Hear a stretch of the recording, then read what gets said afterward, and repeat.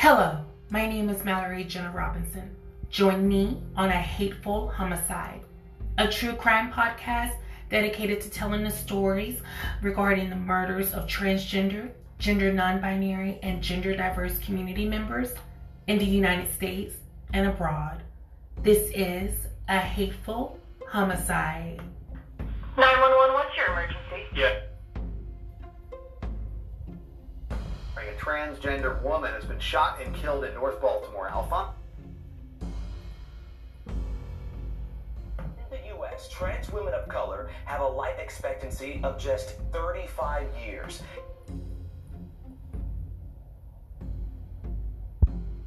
This happens on a daily. Another one of my friends got killed right up the street from here. These cases are true. The victims are real, and their voices matter. This is A Hateful Homicide.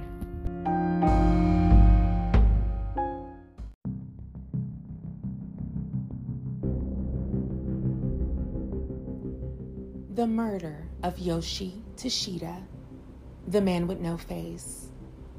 Friday, November 13th, 2015, Tokyo, Japan. Warning, the following episode may contain audio evidence of misgendering. Listening discretion is advised. 頃から僕の話し方や身のこなしが他の男子と違うからとひどい暴力を振るわれていました。僕は僕であってはいけない。誰かのふりをしなくてはいけないなんだとずっとそう思っていたんです。3歳ぐらいからもう自分はゲイだってことを分かってました。日本では出る釘は打たれるっていう言葉があるんですけれども、僕はその出てる釘だったので、すごいかなりいじめられました。笑いを取るために蹴ったりとか、殴られたりとか、小さな頃から死にたかったことっていうのはたくさんありました。 In Japan, LGBT students who try to report cases of bullying to their teachers are often faced with a refusal to engage because the teachers either don't understand sexual orientation or gender identity, or they see it as a taboo topic that they don't want to take up. Other students are told that the way they should solve the problem is to conform. They were told that their desire to be an openly gay or openly transgender student at the school was a selfish desire and was ruining the harmony of the school for everyone else. Even the National Bullying Prevention Policy promotes school harmony and social conformity instead of discussing the particular vulnerabilities of any group of students. カムアウトしてからは以前よりももっとひどく攻撃されるようになりました。提出するノートや宿題にマジックで落書きされたり、盗んで捨てられたり、先生の中にも同性愛者に対してはっきり嫌悪感を示す先生がいるって。いじめられた時に、先生に言った時に、先生は自分たちで解決してくださいっていうものすごい関係ないみたいな、どうでもいいという態度を取られて、同性愛は、同性愛について精神的な病気であるっていうふうなことをいまだに、そう思っている、あるいはよくわからないっていう先生たちは3人に1人なんですね。なのでそういう基本的なところから知られていないので、だからこそ、まずは知識と、で認識を変えていくことと、その次ですよね、どういうふうに授業で扱うのかっていうふうなことを学ぶ研修の機会を制度として作っていくというふうなことだと思います。小学校、決して LGBT の話など、教育などありませんでした。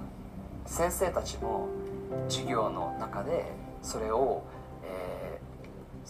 使いながら悪いことを、説明してからかっている、経験、それを聞いたことがたくさんあります。自分が信頼するいつも会う先生がもしかしたら自分に関わることかもしれないことをネガティブに悪く言うってことは、その子たちの自己肯定感を低めたり、結果として自尊感情を傷つけるような、そういうふうなことにつながっていくだと思うんですね。For transgender students, the situation can be even worse. In order to attend school according to the gender they identify with, schools often require them to obtain a diagnosis of a mental disorder. Without this, they are forced to wear uniforms they don't identify with. They are denied access to bathrooms, and they are slotted into gender-segregated school activities. 普通の生徒は朝起きて、学校楽しみだな。で、自分は絶対に学校に行きたくなくて、学校が終わった時にすごい幸せだった。This year, Japan's National Bullying Prevention Act is up for review. This is a crucial opportunity for the government to address some of the weaknesses in the policy. Most specifically, they should name categories of students who are vulnerable to bullying, including LGBT students. The Japanese government has an opportunity to signal that harmony in schools should be achieved by including everyone and making everyone feel safe. It's Friday, November 13th, 2015, in the city of Tokyo, Japan. It would be the backdrop where 38-year-old trans Japanese male Yoshi Tsuchida would reside. And when his body was discovered without a face that Friday the 13th morning, it would leave the city of Tokyo tackling for justice for years to come. Welcome, my audience. Thank you all so much for tuning in to Season 4, Episode 4, The Murder of Yoshi Tsuchida, the Man with No Face. It all began in its capital of Japan, the city of Tokyo. Originally a fishing village named Edo, the city became politically prominent in 1603 when it became the seat of the Tokugawa shogunate. By the mid-18th century, the 1900s, Edo was one of the most populous cities in the world with a population of over 1 million people. Now, fast forward as of 2018, there is an estimated of 38 million residents, and also the city's proper has a population of 13.99 million people. Tokyo is located at the head of Tokyo Bay, and it has the prefecture forms part of the Kanato region on the central coast of Honshu. This would be the home, especially in the Fuchsia district over near the J.S. Fuchsia Railroad Station. This would be the backdrop in the home for, again, our 38-year-old trans man, Yoshi Tsuchida. His home, his safe space where he was murdered, where the hateful homicide occurred, it left the city questioning its sense of safety and also the safety of its community members who identified as LGBTQ+. As you could hear in the initial audio evidence, this was actually a testimony and an interview from Yoshi as well as several other queer and trans individuals who not only navigated their journeys as youth, but then also talked about the experiences that they faced in schools, such as bullying, harassment, and even in some cases being suspended from school for simply identifying and expressing in their truth. And so what you could hear is Yoshi as well as several others, talking about their own experiences. And Yoshi kickstarted the audio off, and you could just really hear his angst and just the trauma that he endured as a trans man who began his journey as a youth back in 1994. So by the time this interview was conducted in 2014 by the Human Rights Watch, it had been 20 years at the very least since Yoshi had been in his gender journey. But what we want to do now, my audience, is discuss exactly how today's episode is going to go. We're going to not only, we've heard from Yoshi about his own experiences, but also what we want to do is hear from other individuals who have lived in Japan, especially a trans man by the name of Jesse. He talks about his identity not only in the United States, but also in Tokyo. And then we also have a very interesting video around the community of Japan, specifically not necessarily knowing the acronym for LGBT. So it's really interesting to hear how people connect with the term LGBT over in Tokyo. Some people knew what it meant, and unfortunately, a lot of people did not. So that goes to show you that we still have a lot of work to do over there in our beautiful, beautiful continent of Asia, especially our country of Japan and its capital of Tokyo. And then, of course, we're going to hear from our incredible vlogger, Raven Noah. This is my sister from the East Coast. She commented on last week's Hateful Homicide, the murder of Samuel Edmund Damien Valentine, for our episode 4 for the 4th season. So, again, she has a commentation and definitely an expert opinion on the hateful homicide of Yoshi Tsuchida. So, without further ado, let's jump into today's episode. It all began that Friday, November 13th of 2015. It was around 5:30 a.m. when 28-year-old trans Japanese female Akira Tsuchida went into her father, 38-year-old trans Japanese male Yoshi's room. The two came back home around 1 a.m. that morning from a night out, and also from getting some items that Akira was getting ready to head to the United States to visit some extended family. And so her and Yoshi had done some shopping prior to this. They both got home around 1 a.m. and Akira wanted to go check in on her father. She stated around 2:30 a.m. she could hear a loud noise, a yell, a scream, some kind of muffle. However, she didn't get up to check because she believed that her father, who loves to watch television, sometimes at a very high volume, she thought that it was just an episode of one of his favorite TV shows. She returned to bed, and when she woke back up around 5 a.m. to get some coffee for herself and for her boyfriend, 32-year-old cisgender Japanese male Inmei Hikato, she wanted to also see if her father wanted some coffee as well. When she went into his room, this 2-bedroom, 1-bathroom apartment on the 2nd floor in the Fuchsia District, this western suburb residential area of Tokyo, when she knocked on the door and didn't get a response, she opened it just to pry in and see if her dad was okay and how well he was resting. But when she walked through that door, what she discovered would leave her shaken to her core. She opens the door and discovers her father, Yoshi Tsuchida, without a face. A gruesome discovery of nature that left her completely discombobulated and yelling out for help. Her partner, Inmei Hikato, immediately got up and went into the room of Akira's father, Yoshi Tsuchida. They both saw this terrible, terrible tragedy that bestowed this incredible, handsome man who was not only an advocate for trans youth, but also who had taken in individuals and adopted them as his own. This incredible philanthropist and human rights leader ultimately was found without a face in his main bedroom apartment. However, when the 911 call or their emergency line was reached out, one of the things that Akira stated in the 911 call was that she believed her father had been mauled by his dog.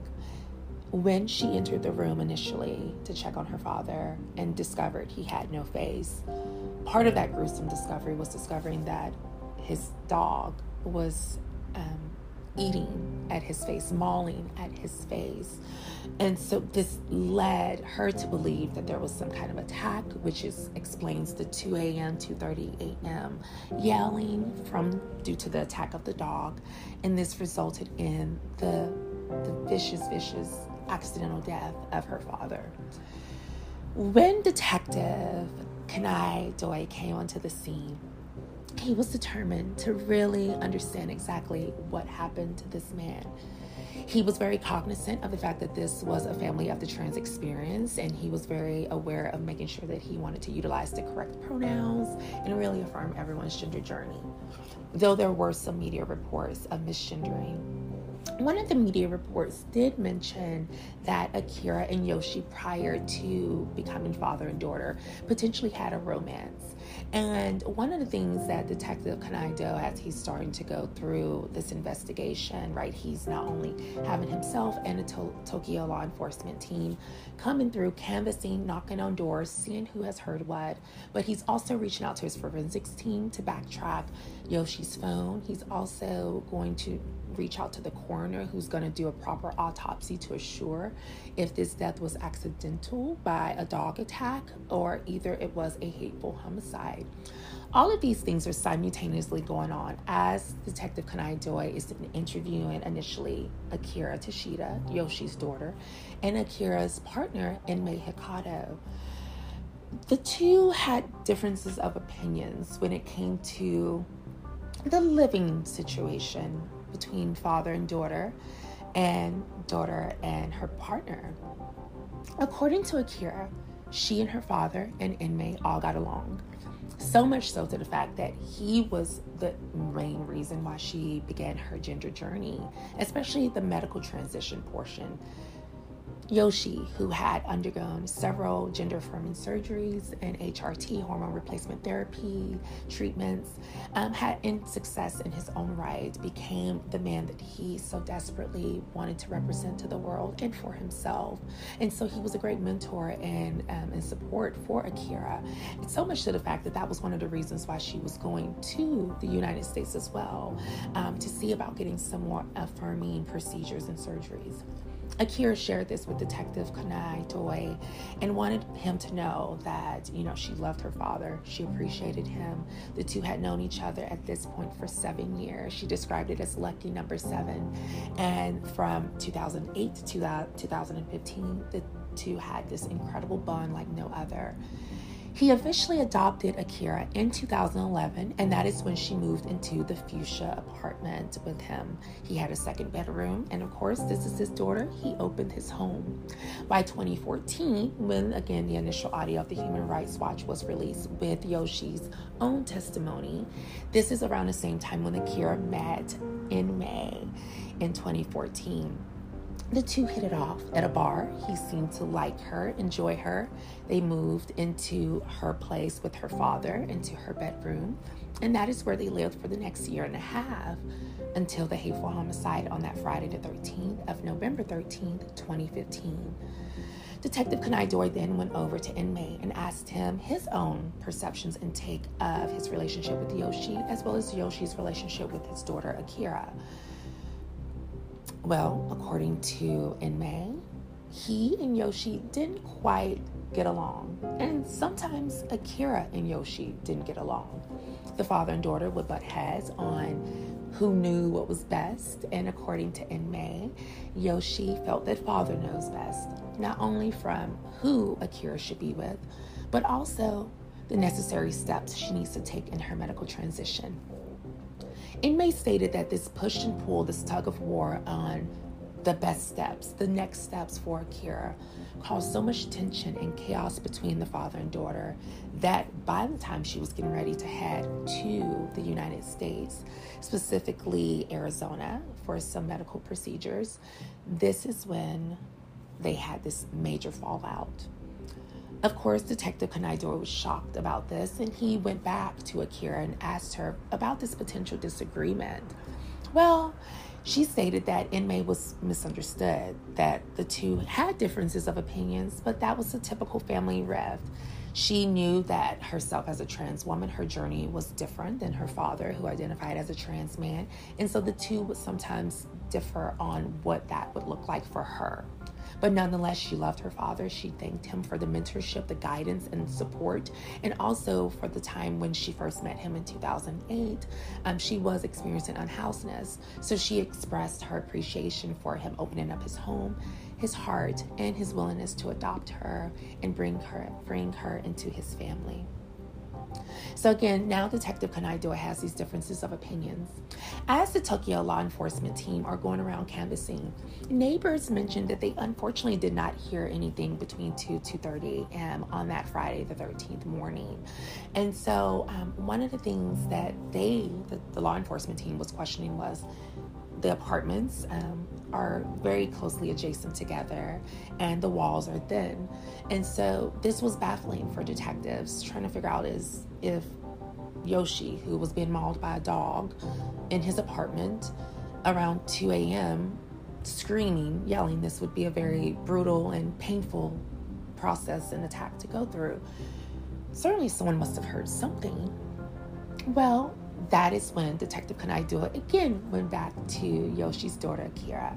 She stated that, again, in her initial interview with him, which was just a few hours before, that she stated that she thought she heard a scream or a yell, but she attributed it to her father's love of television, anime, and sometimes there can be yelling and screaming, and she didn't think anything of it. And so maybe, according to her, this is what the neighbors thought as well. However, the neighbors said, and this was the neighbors who was directly adjacent to Yoshi and Akira's apartment and also across the hallway, both stated that they didn't hear anything. And one of the neighbors, particularly her boyfriend, stated that he was actually up around 2:30 and he didn't recall hearing any noise. So when Detective Kanai brought this to Akira's attention, she stood by her truth. Detective Kanai left in May and Akira to process their grief, and then also had to inform Yoshi's extended family too, including his parents, his grandparents, as well as some siblings, when they found out the devastating news that their 38-year-old son and loved one had been brutally found without a face. This left them shocked and saddened. They wanted justice for their son. They talked about how he first came out, again, back in 1994 at the age of 17. He knew as early on as his junior year of high school his truth. Always identifying on the masculine spectrum, he expressed masculine, he presented in a masculine way. He began vocal lessons to have his voice become more masculine, beginning hormone replacement therapy. Yoshi, at the time of his death in 2015, was single. He had some series of relationships throughout his very, very incredible life. But nonetheless, he was primarily focused on the advocacy work, the work around youth and inspiring and aspiring them to be better and live better. He, who had came from a life of middle class, knew all too well that unfortunately some community members, even in Tokyo, didn't still have the same access or privilege that he may have had. So paying it forward, one of the things that he wanted to do was make sure that he provided some sort of safe space for youth. So before he adopted his daughter Akira, Yoshi was known throughout the city of Tokyo, and especially in the suburb area of Fuchsia, for opening up his home to other huge BIPOC youth and young adults and young people, but he was also known for just being willing to speak up for the injustices of the youth as well as the young adults in Tokyo. He was not the only one. There were others who were inspired by Yoshi's work, and for the next 21 years, you had this incredible man who was just doing a lot of advocacy work in Tokyo. He would connect with the Human Rights Campaign of the United States as well as the Human Rights Watch, which led to him being part of this video campaign on raising awareness around bullying. However, I want to shift gears and talk about, the experiences of another trans man. His name is Jesse. Jesse, who has been in his truth for quite some time, wanted to talk about his first year of living as a trans man in Tokyo, Japan. Exactly, since I moved to Japan, and I kind of wanted to talk about my experiences being here and living and working as a trans guy in Japan. I wanted to kind of cover like a bunch of topics about the things I went through this past year, going back and explaining everything, I guess. So like the first part is coming out. About a year ago, I arrived and nobody knew about me transitioning and stuff like that, especially my close family here. And so I was still in the closet and stuff like that, and I was really scared to come out at first when I moved here. So I sort of got the courage up, and I mean, it's like it's something you can't hide forever. So at the end of the month, I came out to my grandma because I knew that she's always been really close to us since we were living in Japan when we were younger, before we moved to the States. And I knew that she's somebody that I can talk to and be open about. So I told her and my struggles, and that I used to self-harm a lot back in the States because I struggled a lot with my gender problems, and that I've always felt like a guy, and that, and I told her that, I already started hormones and everything, and she asked me about that, and I told her that I really struggled a lot through it, and I just really wanted to tell you. And so she started crying, and then she was kind of holding me, and I think she was really worried about the things that I went through and stuff like that. And she was accepting right away, and I told her to start kind of telling, everybody else and stuff like that. So that kind of spread. She told, my neighbors and people that we used to know when we were younger, and surprisingly, everybody was very, very accepting. So that was really nice. They, respect me by my chosen name and stuff like that. And there's some few people that, we haven't told, but I mean, it's not like they're very close. So everybody around here pretty much knows. So that's been pretty positive coming out. And yeah, the acceptance part was really good. I mean, especially the people we used to know. And then a couple of months later, obviously I came here to find a job. So that was one thing that was kind of tough. I had a hard time like filling out my resume, because at the time, this was January last year, I still didn't have my name change, so I sort of had to put my birth name, my birth gender marker. So it was really, really hard for me to move forward because I didn't get all that done. I was like, I just can't go into a job. It just was really hard for me to make that first step of going to interviews. I went to I think I went to 2 interviews. I was gonna go to a third one, but I got the second one at the dollar shop, so that was fine. So for the resume, I just put, my original information, and then, I just went whatever. Eventually, when I get used to the environment, the workplace, I can eventually come out and tell everybody about it. So because I really wanted a job, because if I didn't have a job, I would have had to go back. And the funny thing is, it's interesting because, we had a return flight on March 11th when the earthquake hit, and that's crazy because, because at the time the earthquake would have happened, we would have been in Tokyo, at the airport, and that was the day we had to go back if I didn't get a job. And I had a lot of pressure from my parents about getting a job, and I personally wanted money because I wanted to get surgery done. I need money. So I mean, just sort of the money kind of took over all these, I wanted money, so I just went into it. Just, whatever I can get is fine. And I'll worry about the other stuff later. So then, I got my second job at the dollar shop, and then I did my name change. Once I got hired, I didn't tell them anything. I was hired as female. And then, so I kind of, and nobody knew about it. And the interesting thing is that, I found out later that a lot of people, some people thought I was a female, some people thought I was a guy, and then they saw my birth name, so they figured, oh, that's a female, just because of my really feminine name. And then eventually, I kind of, at the interview, I lied and said that I was going to be having my name change, because sometimes people in Japan, they change their name sometimes because it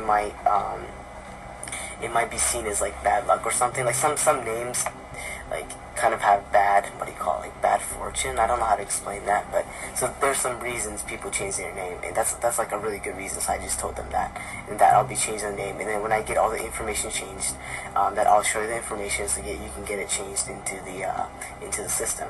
So then that eventually happened. Couple months went by. It started getting really, really tough hiding, my trans identity while being on testosterone, and every day I would wake up like not wanting to go. I didn't want to get up. It got really hard. Sometimes I would call in because I just couldn't go. I couldn't just pretend, while my voice was dropping, and I had to pretend like somebody that I'm not, and I would wake up like 2 hours early so I can do this stupid voice training bullcrap, and trying to get my voice higher so I can, trying to get my high voice up so they don't find out that, my voice is dropping. So that was really, really tough. And then eventually we actually had the first manager we had. He was kind of like a manager for like many different stores, so he wasn't around most of the time, so he wasn't somebody that I can talk to, and he seemed like a cold person. He didn't seem very friendly. And sometimes he comes in still into our store, but he's just, I don't know, he just seems kind of cold, and I felt like I couldn't really talk to him. So then finally I found out that he was going to be, he's not going to be our manager anymore, and we're getting a new manager, so I was like, yes, that's great. And as you could hear, he was excited about the fact that, they were getting a new manager. But you could also hear Jesse's struggle. And this video came from 11 years ago, back in circa 2011. And so by this time, he had already been in his journey for a year. And again, this would have been very similar to around the same time that Yoshi was working with trans youth, especially trans men who were coming into their journeys. And so Yoshi had worked with Jesse, just helping him navigate, right? Because you could hear Jesse's journey of being, one of coming out, disclosure, what to share, what not to share, the reasoning for wanting to be affirmed, even coming up with explanations as to why his voice is getting deeper or why he's changing his name. And these are very common things that we as trans folks, especially those who are trying to be under the radar or stealth, sometimes as it's called, because we don't want to cause any of that attention, because again, we know far often discrimination, Jesse most likely, especially around this time of circa 2010, 2011, could have and would have been most likely terminated due to disclosing. And so, of course, the way that Jesse went about their journey was absolutely necessary and pertinent, not only for economic survival, but also for their gender identity survival. And so, again, Yoshi was really pivotal in helping individuals like Jesse and others who were youth and coming into their own as young adults really find their truth. You could see even still around this time in 2011. And again, Yoshi had been in his truth at this point for 17 years by the time this video came out. And it was still as challenging to be a trans man in Japan as it was for Yoshi in 1994. So I wanted to take a moment to just share with you so that you could kind of have a little bit context of the types of journeys that our trans men in Japan go through. And then really wanted to, talk a little bit more about our incredible Yoshi. Born January 6th, 1977 to Lee May and Hao Tsuchida, he grew up with 2 sisters and a brother. He was very close with his grandmother, Wow, and the two had an incredible relationship, very similar to how Jesse had one with his grandmother. Wow was the first person that Yoshi came out to in 1993, specifically at the age of 16. Because she was concerned for her grandson, she, initially told him to think about it a little bit more. But by 1994, I'm telling you, Yoshi said he was not staying silent anymore. He affirmed that he knew that he was not assigned female at birth and that his identity and his truth was that of a man, specifically a transgender man. Keep in mind, the terminology back in 1994 was still very nuanced. So the grandmother was still trying to process exactly what all of this meant, but nonetheless, she did support him. And then she would also go and tell her daughter, Lee May, Yoshi's mother, and then also Hao, Yoshi's father, her son-in-law.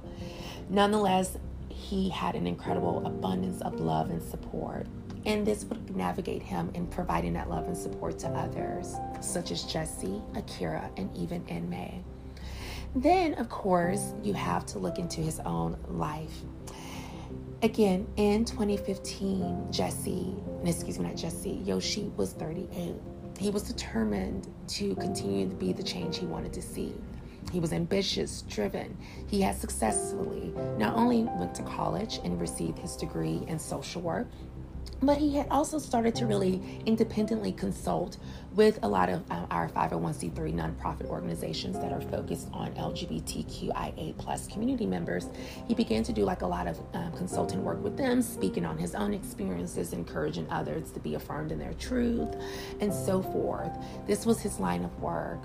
Also in 2015, prior to his hateful homicide on that Friday the 13th, around 5:30 a.m., when his body was gruesomely discovered without a face, he was also looking forward to doing some more traveling. He was also wanting to go to Mount Kilimanjaro and be one of the first trans men of Japanese ancestry to go and hike successfully.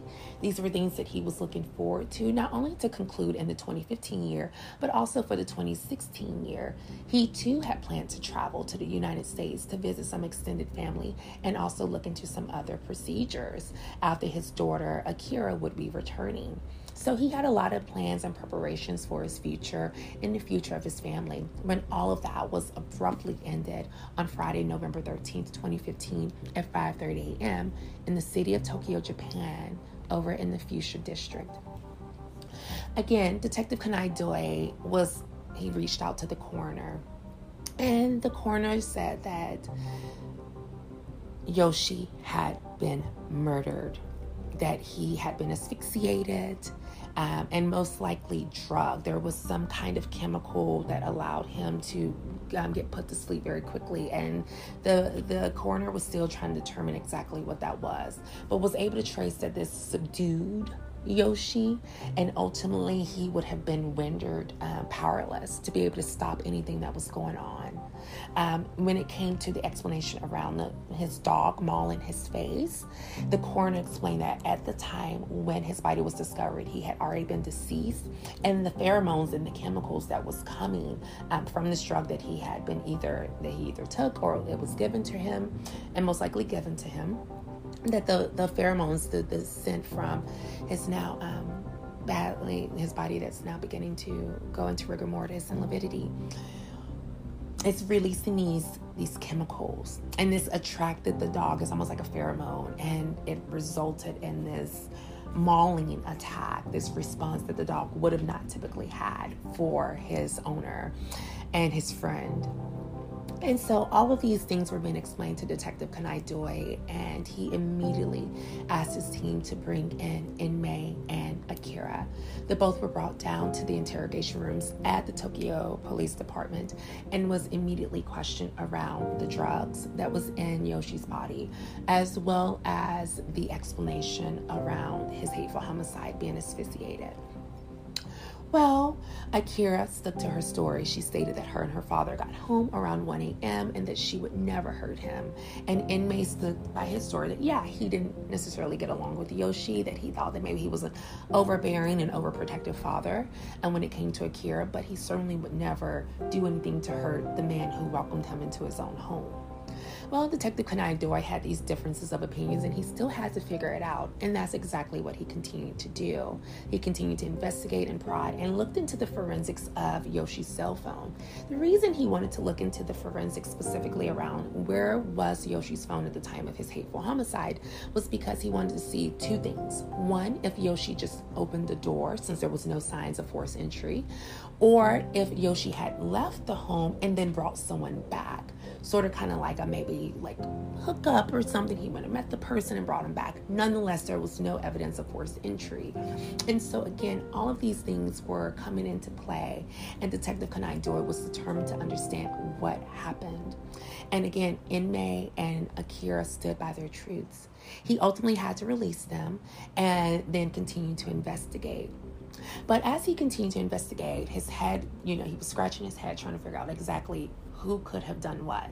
The cell phone records ultimately proved that Yoshi never left home. He was there. So whomever committed this hateful homicide either was inside of the home when he was there, or either he let them into the home later after Akira and inmate went to sleep around 1:30 that morning. And somewhere between 1:30 and 4 a.m., the time, and this is the estimated time of death by the coroner, and by the time that Akira discovered his body at 5:30 a.m., he had been dead for at least a couple of hours, or estimated a couple of hours, again, releasing those pheromones and those chemicals that then resulted in the dog's response, biological response to want to attack. All of these things was still trying to figure out. He was trying to put these pieces together. And as he was putting these pieces together, I wanted to take a moment and have you all hear from the community of Tokyo, right? What do the people of Japan think of the term LGBTQ? This interview was done back in 2021, done by a completely random group of strangers who expressed their own opinions around the definition for the acronym of LGBTQ. Hey guys, it's Yuta. So, there's something I need to clarify. We don't have an established Japanese term for LGBT. LGBT is an English term, and that's why not every Japanese person knows it. But that doesn't mean they've never heard of lesbian, gay, bisexual, transgender people. We just don't have a Japanese term that includes all of these people. We have terms like dōsei aisha, which means somebody who likes somebody from the same gender. But LGBT is much more inclusive, and that's why I used it in this video. Check this out! LGBT って言葉知ってます？はいはい、知ってます。どういう意味ですか？それぞれのレズビアンとかゲイとかバイセクシャル、T がわかんないんですけど、トランスジェンダーかなの略だと思います。それってどういう意味を表しているかっていうか、性的対象、好きな相手はフリーだよみたいな、ジェンダーフリーを表してるって思ってました。知らない。はい、LGBT 知ってます。じゃあちなみに知らない方が何だと思います？わからないです。全くイメージがつかないです。なんかの略なんですよ。路地裏？路地裏。あんまりわからないけど。マジで臭いねんけど。男の人でも女の人でもどっちでも好きになれるみたいな。すげえ。それぞれ何かの頭文字で略なんですよ。L がレズビアン、G がジェンダーレス、T がトレンスジェンダーだと思います。ちゃいました。ちょっと違う。今バイセクシャル。LGBT って言葉知ってます？知らないですね。何かの会社とかですか？あ、知ってます。知らない。LGBT なんですけど、なんか略なんで何だと思います？ゲームの名前。なんとなくは知ってます。ジェンダーレスとかそんな感じのやつですよね。LGBT って言葉知ってます？はい、知ってます。どういう意味を表すか？レズビアン、ゲイ、LGBT。 And as you could hear, some of them was struggling with that definition of LGBT. Some of them did understand that the acronym stood for lesbian, gay, bisexual, transgender, and some of them thought that it was the name of a company. A couple did recognize that it was related to sexual orientation or coined it as genderless. But we did get a couple of terms on like how the community does relate to sexual orientation and gender identity. So a huge thank you for that. So then, of course, Detective Kanai Doi is now questioning everything, this case in its entirety. He circles back to the coroner, making sure that the manner of death was that of a homicide. The coroner confirmed again. Now, what was ultimately determined, who committed the hateful homicide of Yoshi Tsuchida on Friday, November 13th, 2015, and when his body was discovered at 5:30 a.m. Who committed this hateful homicide is either a random stranger, his daughter Akira, or her partner Inmei, or either both. As Detective Kanai continued to investigate, poke and prod, he was really left at a standstill. There was no direct evidence linking Yoshi's daughter or Yoshi's partner to the hateful homicide. This left Yoshi's family questioning everything. Could their granddaughter, could their great-granddaughter be part of this conspiracy to silence Yoshi? And could the reason be because of a difference of opinions on how to proceed with their medical transitions? These were the questions that Yoshi's family had as well. They didn't want to believe that their precious Akira, who they had known as well for 7 years, lucky number 7 as Akira coined it, they didn't want to believe that truth. And they certainly didn't want to believe that her partner for a year and a half, Inmei Hikato, could be responsible as well. Yoshi loved them. He took them into his home. He gave them a place to stay. And this was something that really meant a lot to him. He adopted Akira. He considered her his daughter. She was his daughter for all legal and family intensive purposes. So the idea of something like this, where familicide, right, patricide, where a daughter is going to commit a hateful homicide against her father and both identify as trans, this was truly groundbreaking, and it made the case go global. There was a lot of speculations and debates on whether, again, if it was just the dog or if it was an overdose, accidental. But again, that coroner affirmed that he had died due to asphyxiation and also being drugged with this drug that would have left him powerless and renderless. Because there was no proof as to when he took the drug and who gave it to him, right? Because Akira stated that they had came back from a night out, shopping, etc. Could he have drunken something and someone gave him something at a bar? Again, all of these questions were still plaguing not only Detective Kanai Doi, but also the family of Yoshi Tsuchida. Akira would later move from the 2-bedroom home. The home was covered with a tarp to really cover and really provide and protect the integrity of the scene. She and Inmei would move out of the apartment by the end of 2015, and ultimately as of 2022, the two are still residing in Tokyo and reside together. They have not been charged with the hateful homicide of Yoshi Tsuchida, and his case and his hateful homicide still remains unsolved to this day. Detective Kanai Doi stated in an interview that when more evidence points to the people that he firmly believes is truly guilty for this hateful homicide, he will then vigorously pursue these people and provide justice by making sure that he throws the book at them to the fullest extent of the law. As we prepare to conclude this case, I want you to just take a moment and hear from my incredible vlogger, Raven Noah. She always just provides just such great intake. She too is an incredible Black trans woman from the East Coast. I love her, I support her, and I always want to make sure that her voice is valued in spaces like this. So please take a moment and listen to Raven Noah as we come back and prepare to wrap up. Okay, now the person's name is a trans man. His name is Yoshi, or Yoshi, 38 years old. Now, this is a trans man right here. Okay, now, I'm gonna call him Yoshi. I was gonna say Yoshi, but she is S-H-E, so Yoshi, S-H-I. Okay, forgive me, I'm butchering the name. I'm doing the best I can do.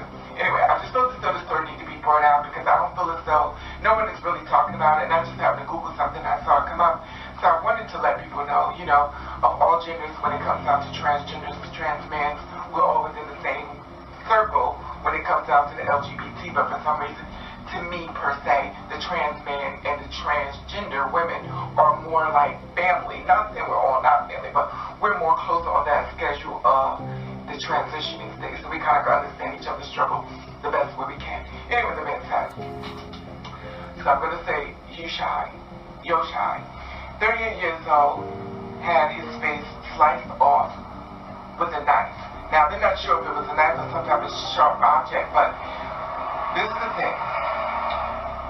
The person who came home was 28-year-old transgender. Now, they didn't give out the name, so the transgender came home, this is what was said, came home, went inside the room, they went out, came home, went inside the room, went to sleep, got back up, went into the room to go check on. Now, Yoshi had adopted the transgender. Now, in Tokyo, it is not unnormal for an adult to be adopted by someone, which is, it's not uncommon in Japan. So, the two had, they were, it's the father and the daughter, taking care. And Yoshi lived in West suburban area house. Now, this is a picture of Yoshi's house. So this is the thing. The daughter had came home and found out that her father was inside the bed still sleeping, went into the room to go check up on her. This is allegedly, it's the internet, so allegedly went into the room to go check up on her father and found out that his face was some type of plastic and his body was covered up, in a blanket. So what happened was he was murdered.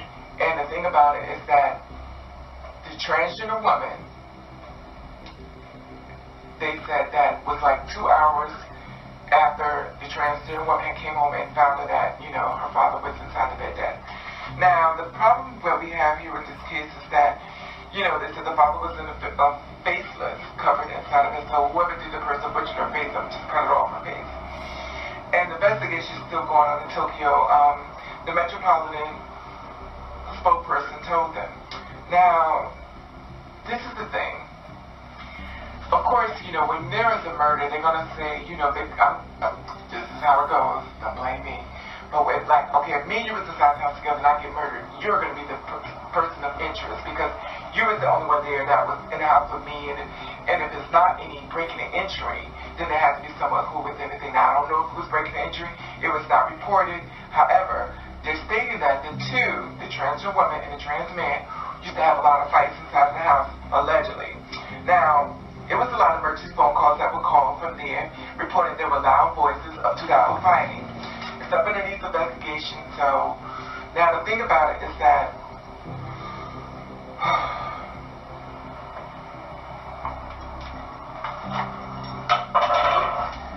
the transgender woman found her father inside of the dead, and this allegedly, the thing about it is that she's got the proof of innocent, or both these points towards her.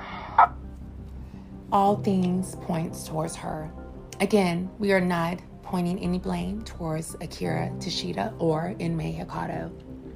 But like Raven Noah said, this case needs to be covered. There's a lot of misconstrued and contradictory evidence from both accounts, whether it's from Akira or her partner, but nonetheless, they both have still been proven not guilty of this hateful homicide, and it still remains unsolved to this day, even going into almost 8 years later.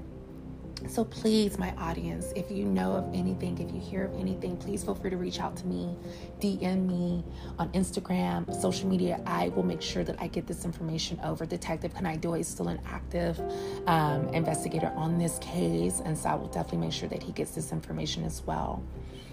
As we prepare to conclude, I just want to say to our incredible, incredible brother and just handsome, vibrant, outgoing, positive, mentor, leader, father, son, brother, Yoshi Tsuchida, born January 6th, 1977, and resting on since November 13th of 2015.